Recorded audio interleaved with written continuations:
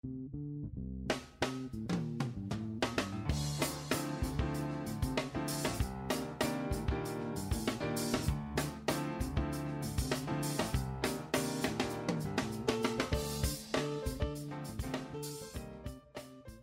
to America's Commercial Real Estate Show, your source for market intel, forecasts, and strategies. Hello, I'm Michael Bull. Thank you for joining us. This segment is brought to you by Buxton. Close deals faster and mitigate risk with data-driven insights. Visit buxtonco.com. Well, today we're going to talk about a sector and some business going on in the world today that we're all a little bit familiar with, and that's industrial and logistics. But what's really going on? Are we overbuilding, or is there enough supply? And what's the demand for industrial space doing to rents? And are buyers, are investors finding enough properties to sell? And how is that impacting cap rates? Well, let's find out. Please welcome my guest. It's Doug Ressler. He is Business Intelligence Manager at Yardi Matrix. Doug, good to see you again. Michael, thank you very much for having me today. I really appreciate it. Well, Doug, I guess the first question I have, and everybody pretty much knows that, industrial is doing well, but, how long is this going to last? I mean, this COVID thing obviously drove a lot of us to be a little more comfortable with buying things online. What's it look like? Here we are at, July of 2021.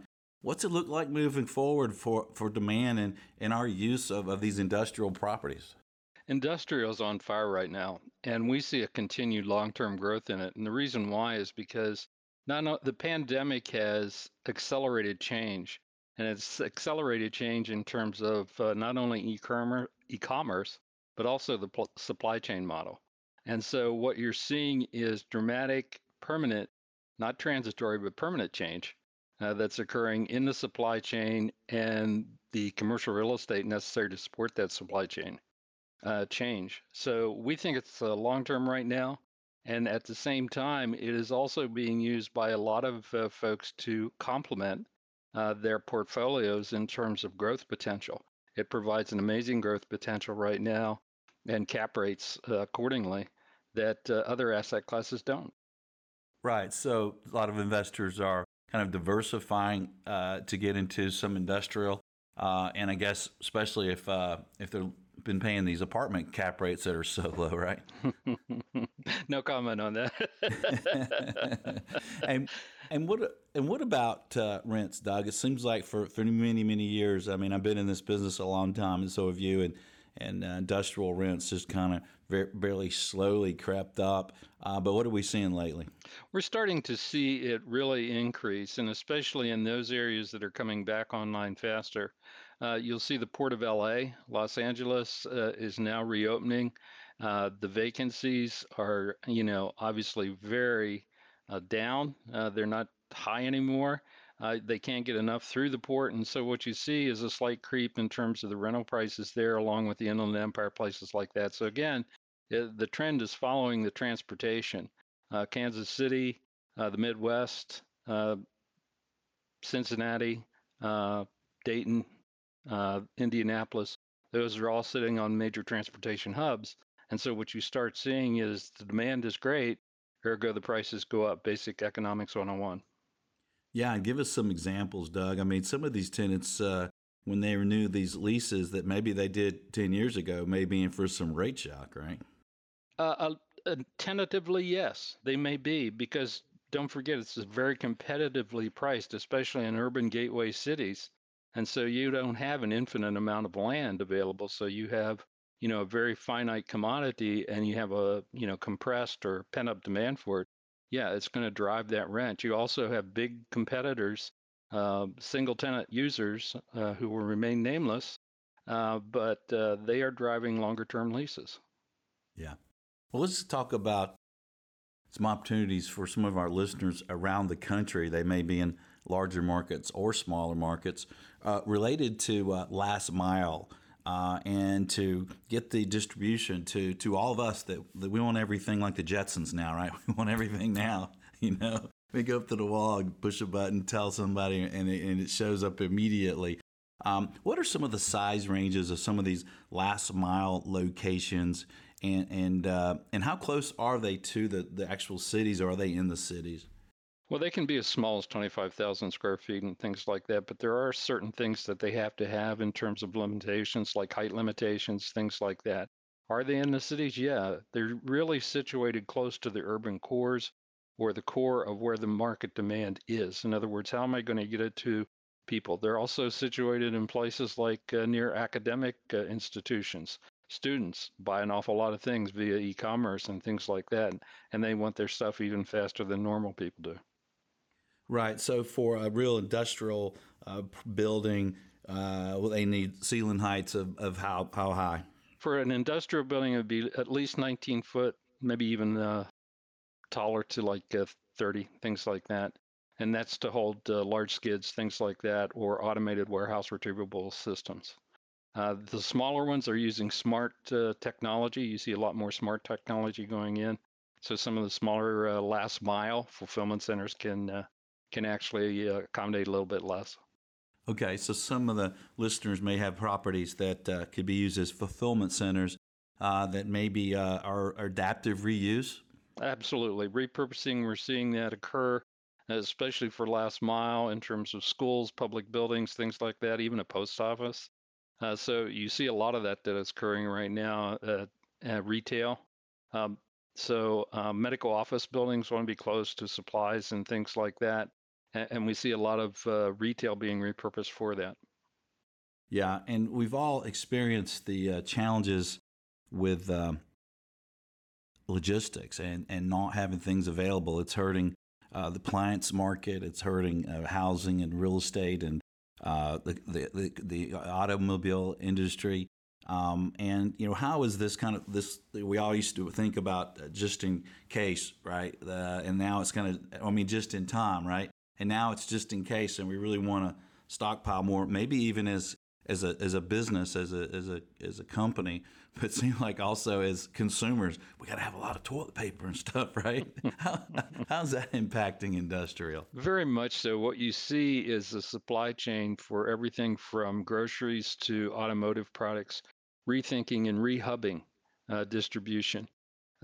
Supply chains used to have a pretty routine. It's based on the economic order quantity model. It hasn't changed since Fayol and Taylor built it back in the 1930s. But what has really changed is the variables that go into it. Demand. Well, I'm going into a store, I may only need one, but I'm going to buy 10. It's called forward buying. And so these things are occurring. How long does it take to get there? Well, again, you have other sorts of limitations that are occurring that maybe I can't get Connex boxes turned around fast enough to China to be able to import it. So one of the things that you see is that being changed, those kind of models being changed, and businesses are reacting to it. Like again, from grocery to manufacturing, they're rehubbing, localized distribution, and how to do that, where to get the building, where to get the land space to be able to do that. I see where Alibaba just came out today and said, we're going after Amazon. We're going to be able to ship things out of China and meet the 2-day demand just like Amazon does. We'll see how that goes. I'm sure they're going to use rehubbing type of capabilities along with that. It was in the Wall Street this morning. Yeah. I'm a broker and I sell income properties. And, when I do pro formas about rent increases, if I put in 3%, some buyers will go, that'll never happen. But what kind of rental increase did you see for the national average for industrial space as a percentage increase in the last year? Well, in the last year to date, we're only halfway through but in 2020, we saw like a 7% type of increase on it. Wow. And so, and again, that's dependent. That's dependent on which area you want to go to. Yeah. But at the same time, we see a continuation. That's why it's such a hot area right now. Yeah, and that's got to be impacting cap rates on properties that are selling today when you realize that your future rents are going to be a lot higher in most cases. So what are you seeing for cap rate trends in industrial? Cap rate trends have started to stabilize. They really, when compared to somewhere around 3 to 4, pick it. But what we've also seen is a stabilization. They're not continuing to decline over the next 18 months. They're actually holding. So that's a very positive when compared to other type of commercial real estate assets. Yeah, and what kind of cap rates are you seeing? Things like, are you seeing some 5s and 6s in industrial? In certain markets, yes, absolutely, yes. Yeah, that's crazy. And then another thing that you guys wrote about, you guys put out a lot of great information at Yardi Matrix on the commercial real estate market. And one thing that urged me to get you on the show again was your article on sale leaseback. So is that picking up in the industrial space? Absolutely. That's probably one of the biggest keys that we see in regards to liquidity and being able to take some time, take a property, sell it, lease it back, frees up your capital to do what you want to do. Some people are doing that permanent, other people are not doing it. I think Bain Capital just did one in Chicago O'Hare for 700,000 square feet. And so that is probably one of the most underrated stories that we see right now. Leasebacks are big. I can take and use my money a lot more intelligently and at the same time fulfill demand and build market presence. Yeah. Yeah, it's pretty amazing what can happen on these sale leasebacks. If you run a business with very high credit and you would do a 20-year lease, we may be able to set up a sale leaseback where you even get the property back after 20 years. I mean, it's pretty crazy when the lease is long enough. Some of the flexibility and the things that can happen. Absolutely, and we especially see it too, again, around academic institutions, things like that. It seems to be very prominent as well. Yeah. So when you look at the industrial space, Doug, I know what jumps out to you as opportunities out there. I think opportunities are such as follow the migration patterns where people are going. Where's your demand? Where do you have the most promising availability of land with the best business potential?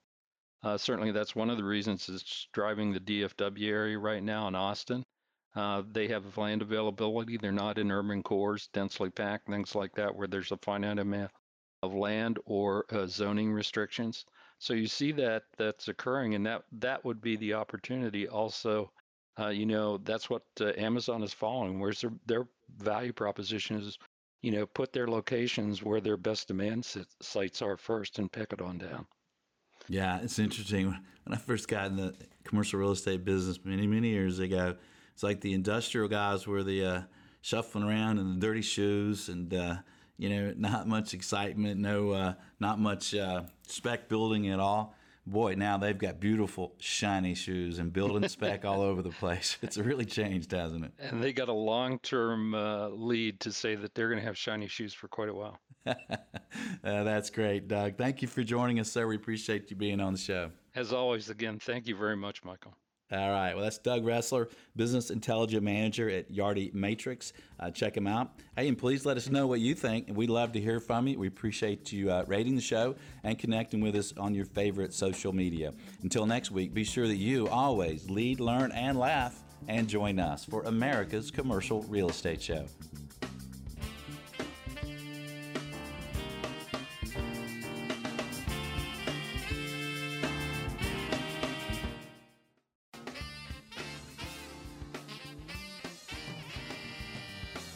America's Commercial Real Estate Show is brought to you by Buxton. Take leasing, site selection, and due diligence to the next level. Make the right decisions with on-demand mobile data. Visit buxtonco.com. By Bull Realty. For proven commercial real estate asset and occupancy solutions, contact me. My email is michael@bullrealty.com. By Commercial Agent Success. Expert-level commercial real estate broker training. Cloud Access 1, up to 21 one-hour videos. Visit commercialagentsuccess.com. Thank you for reviewing, subscribing, and sharing America's Commercial Real Estate Show.